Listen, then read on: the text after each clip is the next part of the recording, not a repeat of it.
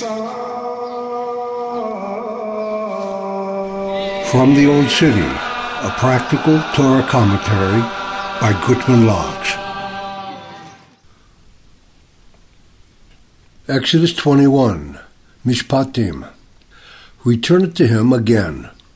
In this week's portion of the Torah, the revelation of Mount Sinai is seemingly interrupted while God gives the Jewish people over 50 commandments. There's a general rule when trying to understand the importance of any particular commandment.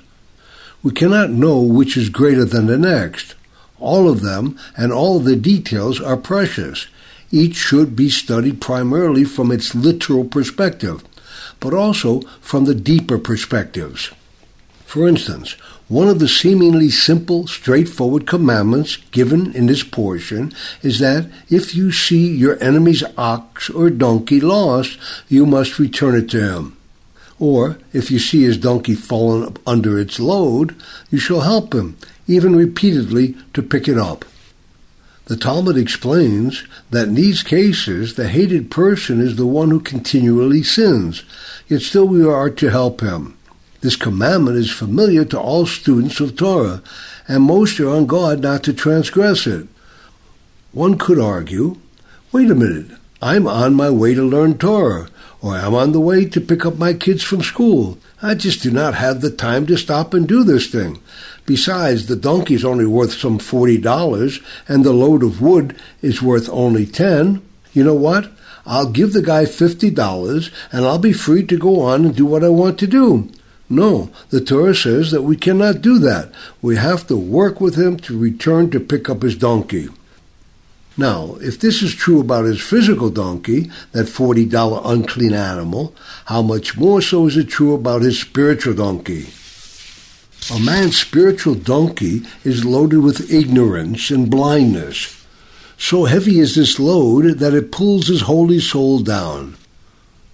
The physical donkey is a temporary possession. The spiritual is eternal. But even though none of us would pass by a Jew whose physical donkey has fallen, so many times a day we turn a blind eye to the Jews we see whose spiritual loads have fallen. If it is a mitzvah to pick up his physical load, all the more so it's a mitzvah to help him to pick up his spiritual load. In all honesty, it is easy to understand why the physical donkey is easier to pick up than the spiritual. In the case of the physical donkey, even though the donkey may like resting on the ground and even want to stay there, the owner wants that donkey picked up, and he will help to pick it up. But with the spiritual load, even though the spiritual being wants very badly to be picked up, quite often the physical owner is so low that he doesn't even want you to help him to pick himself up. To pick up the physical donkey, it just takes determination and physical strength. To lift up the spiritual awareness, it takes determination, love, and sensitive maneuvering. The Rambam explains there are different levels in giving charity, one higher than the next. The highest way to give, he explains, is to teach someone a trade. If you give someone even $1,000 as charity, he will still have to come back again next month. But when you teach him a trade, not only will he not have to come back to you for a handout, but other people will be able to go to him for help. The same principle must be applied when teaching someone a mitzvah. Merely showing him how to do the mitzvah is like giving him $1,000 charity. It's a wonderful thing, and it helps him tremendously. But unless you teach him how to love the mitzvah, you have given him a large gift, but you have not taught him a trade. Obviously, the first step in teaching someone else how to love a mitzvah is to learn how to love it yourself. And if you do not love the mitzvah, not only will you not be able to help him to pick up his donkey, but even more importantly, you will need someone to help you to pick up yours.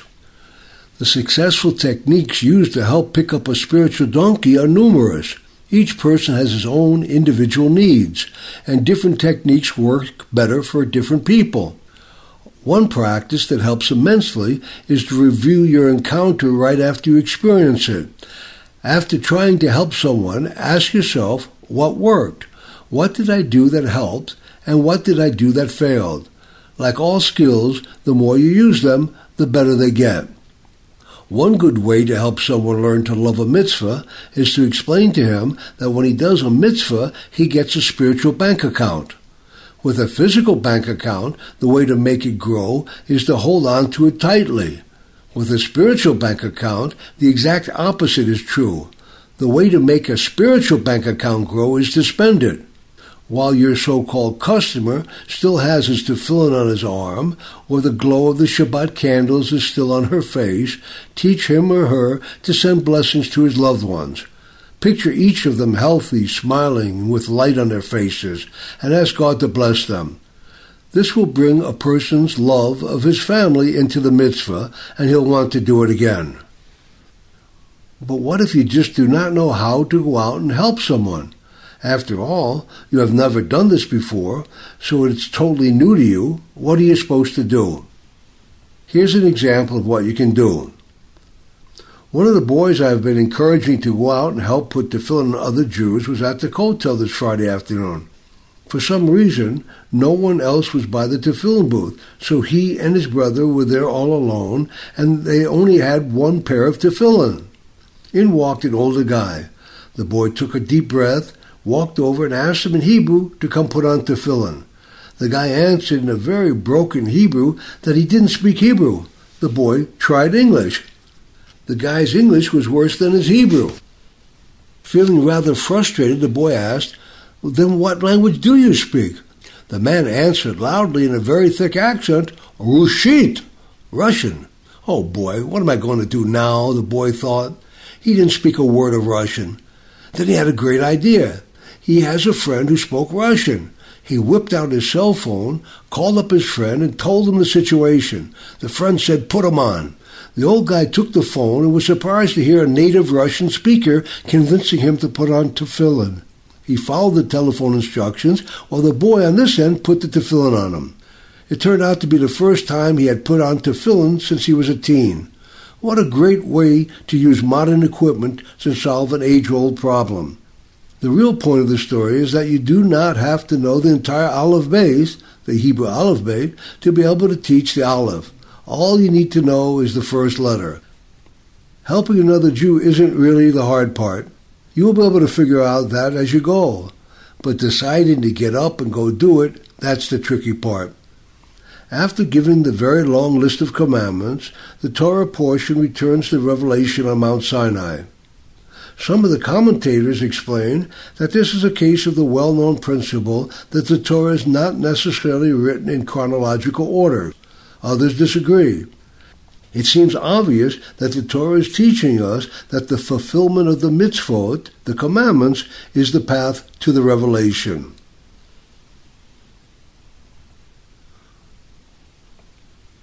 The most mysterious color. The color blue is indeed an unusual color. It is used extensively in the Mishkan, the tabernacle, and even on the high priest's clothing. Its most familiar use was as the color of one of the fringes on the four corners garments. And most mystically, in this week's portion of the Torah, it was in the vision of Hashem that Moshe and the elders saw. It says, this color was under his feet. It was like the lightness of sapphire, which is deep blue, a brickwork, and it was like the essence of the heaven in purity. Blue is also commonly found painted on the gravestones of righteous people in the mystical city of Safad. Also, some homes there are painted blue. All of this suggests that there must be a special holiness to this color. So it seems strange that there's an entirely different reputation to this color too. The gematria, numerical value and equivalence, of the word blue, techelet, is the same as the gematria of the word you would hearken. It's also the gematria of and sanctify them. And it's also the gematria of you shall be ensnared. Why should the numerical value be the same for both holiness and being ensnared? There's a good lesson about gematria here. If words found in the Torah have the same numerical value, there must be a good reason for it.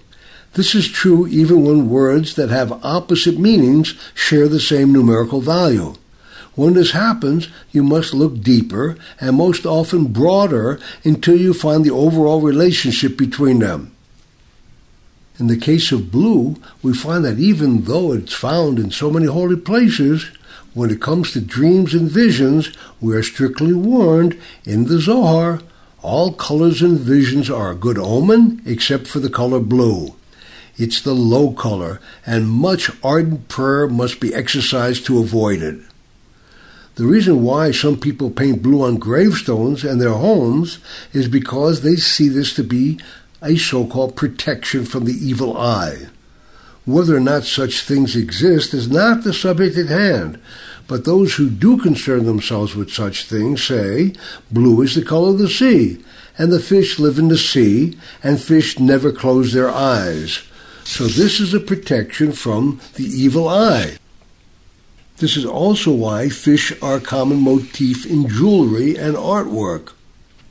The reason why blue is used on the fringe, the tzitzit, is to help remind us to do the commandments. Blue reminds us of the ocean and of the sky. These are two elements that we cannot live without, but they're also two elements that we cannot live in. Picture yourself in the middle of the ocean without a boat, or in the middle of the sky without an airplane. What would you immediately think? God help me! Blue certainly can be a reminder to do his commandments. Yet blue is called the lower or sick color in visions. How can this apparent contradiction be explained? How can blue be holy in so many places and also be called the low and sick color? Using sunlight as an analogy, the human eye cannot see the actual light, but when we bend the light through a prism, we see the spectrum of its colors. If you would point with one finger to the red light and with another finger to the blue light, how many lights would you be pointing to? If you said 2, you were wrong. There is only one light there. There is one light and 7 colors. In visions and in the most mystical dealings, we always seek the revelation of God, which is formless and singular. The sunlight in our illustration represents this formless, universal aspect. The colors in this example represent the particulars within the universal, since they are many. Blue is the lowest color on the spectrum.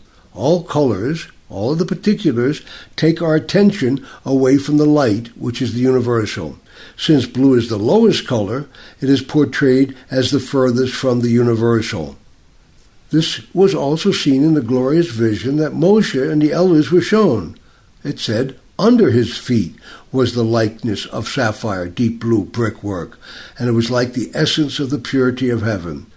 Even in most holy visions, blue is the lower color. Now we can see the reasons those words share the same numerical value. You will hearken when you see the blue fringe. You will sanctify when you use this color on the high priest's garment and other holy places, and you will be ensnared if you focus on this color in meditation and visions.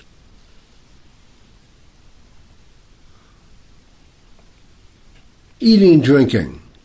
The Torah says they gazed at God and they ate and drank. At the end of this week's portion of the Torah, we read of the greatest vision that the elders saw when they ascended. The Torah tells us that they actually saw a vision of God. Then it says that they ate and drank. There is an argument among the commentators as to what actually happened there. Rashi claims that the elders sinned tremendously by eating and drinking at such a time. Onkelos sees their eating and drinking as a metaphor for their great joy. Ramban writes that after seeing the vision, they celebrated by having a feast. Here's another idea of what the Torah is telling us. There will be a time in the future, in the world to come, when life will be so spiritual that there will be no need for eating and drinking. The Torah here is showing us that as high a vision as the elders saw, still they were within the realm of being able to eat and drink. Later, when the greater time comes, all life will be even higher than the elders were when they saw that vision. Life will be so entirely spiritual that we will even be beyond the realm of eating and drinking.